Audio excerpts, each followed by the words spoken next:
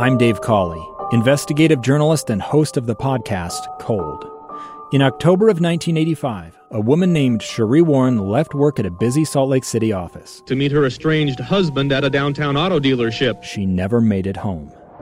Sheree's car surfaced weeks later in Las Vegas. In the parking lot of a hotel casino. No one knows how it got there. Strange. It was strange. Both Sheree's estranged husband and her boyfriend raised suspicion for investigators. I kind of thought that he might have done something. But no arrests were ever made. In Cold Season 3, we dig into double lives, make new connections in the case, and examine the difficulty raised by reasonable doubt. We want answers just as much as anyone else. They have creeps like that now too, so nothing's changed. That's the new Cold Season 3, The Search for Sheree, now available anywhere you get your podcasts. Inside Sources. Inside Sources. Inside Sources. Where KSL offers Utah deeper insights on the news. Host Boyd Matheson divides rage from reason and elevates the conversation on issues crucial to our community. On KSL News Radio 102.7 FM and 1160 AM. We've all been dealing with a lot of heavy things, some disheartening things that have been happening around the world and even here at home. And I know it's caused a lot of us to wonder, how in the world did we get here? How did we get to this place? And we can blame social media, we can blame the wealth gap, we can blame dictators and authoritarians. But is it something else? Is there something more that we should be thinking about that might make our corner of the world and the rest of the world just a little bit better? Let's begin. Think you know the news of the day? Think again. One of the places I turn when I start thinking, how do we get here? And more importantly, how do we get out of here? I often look at David Brooks, the New York Times columnist and author and commentator. He appeared on the Russell Moore Show recently, where he explained that he thinks the problem is in society today and what we need to do to move things forward in a better way. And so I want to tap into a little bit of the wisdom of David Brooks here and look at a couple of things that I think might surprise you in terms of why we are where we are and what some of the challenges are and what each of us individually and all of us collectively ought to do about it. In his conversation with Russell Moore, David Brooks detailed some of those disheartening statistics, some of the problems that we have in the world, and why all of these bad things are happening. Look at the statistics. It's something weird and spiritual and moral to me. The number of people who say they have no close friends has quadrupled in a generation. The number of people who have committed suicide has risen by a third since 2000. The number of people suffering from depression is up 57%. 54% of Americans say no one knows me well. And add on top of that the by now familiar statistics on opioid addictions and all the rest, and political polarization, record rise in hate crimes, violence in our city centers. There's just a whole raft of statistics that are just terrible. And I spend a lot of time obsessing what is going on, because a lot of these things don't seem to have much to do with each other.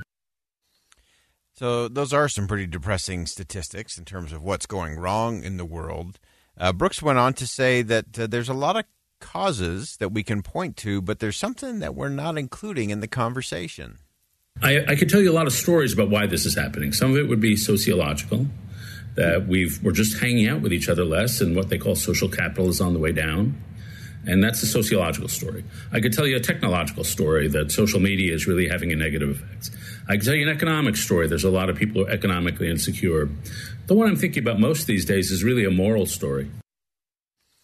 All right, that might be a think again moment for you. So we can talk about the disconnection factor, the lack of social capital, because we're not hanging out as much together. We don't have as many close friends. We've talked about technology, and David laid all of those things out.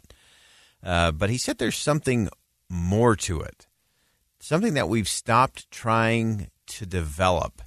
Listen really close.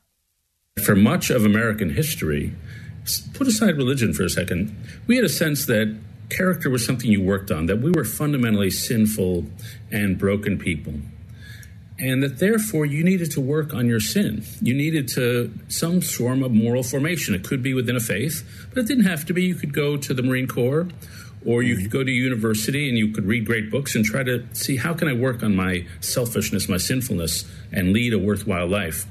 We sort of threw away that whole character ethos around about the 1950s, and we said, I'm good. I'm not sinful. Deep inside me is something really good. And that maybe worked for a while, but essentially people lost a sense of meaning in life, sense of purpose, and it turns out we're not really good inside. There's some deep things in there to think through, but this idea that we have to work on our character. But if we're living in this moral relativism where everything is good and everything is fine and everybody's got their own thing, we stop doing that. And as Brooks pointed out, this is where we started to lose meaning and purpose. I think it's also what caused a lot of that disconnect to happen between individuals and between communities and societies. David went on to say that because people had lost that moral and that meaning, what did they do with all of that? They turned, sadly, to politics. Out of that sort of excessive trust in self came a period of moral anarchy, the breakup in family, the breakup in marriage. And people can't stand moral anarchy, and they will do anything to get out of it. And so to me, what they've chosen to try to get out of the moral anarchy is politics. And politics is a moral system that says, I'm good, my enemies are evil, and I will achieve righteousness by fighting my foes. And in this case, the cure is worse than disease. We went from moral anarchy to moral war. Moral anarchy to moral war, where because I'm not going to focus on myself because I'm good, I'm going to focus on this moral issue that it's good and evil, and I'm good, and anybody who disagrees with me, especially politically, is evil. And so that's how I'm going to prove that I'm good, is I'm going to fight it. I'm going to fight them. And this whole term of them is part of the problem because it's not about them. There are no them. It's us. It's just us. And as David pointed out, that's a punishing way to live. Now, the good news, David Brooks said that this phase won't last forever and actually gives a good explanation as to why. I do strongly feel this cannot last. That if you're asking politics to solve your sense of moral purpose and character and meaning, you're asking more of politics than it can bear. And that when we think about wanting to lead a good life, it's not only to fight a righteous fight against a foe, it's to have a sense of love and connection and friendship and devotion. And politics can't give you love. It just can't. Mm-hmm. So you heard it here, folks. Politics can't buy you love. It just can't. It is not designed to do that. And so let's not go there. The important thing is that we reestablish social capital and connection. We've been talking about it quite a bit today, to stay curious about those who disagree with you, those who believe different, think different, live different, act different. And to do that, you have to take a look internal and say, I don't have all the answers, and I am not a perfect being. So I have my own character to work on. I don't need to worry about judging, prejudging, or being offended by anybody else, especially for their political belief.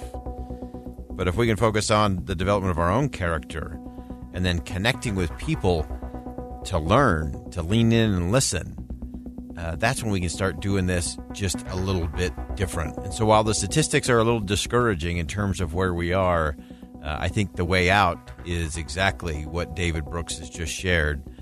It's about character. It's about a moral character development and a connection to other people. Think Again with Boyd Matheson on KSL News Radio. A gun in the face. Then all of a sudden they all kind of lined up. They pointed their guns at me. And this is the point where I thought, I'm going to die today. Started 2 years of horror for an American in Venezuela. They said, you need to give us your phone and get ready because you're coming with us. I'm Becky Bruce, and I spent a year researching and piecing together Josh and Tammy Holt's story about their ordeal in a notorious prison. That's when everything started to turn bad. We had another pound on the door. Boom, boom, boom. And there was the police once again. You can binge all of the episodes of Hope in Darkness on KSLpodcasts.com or wherever you get your podcasts.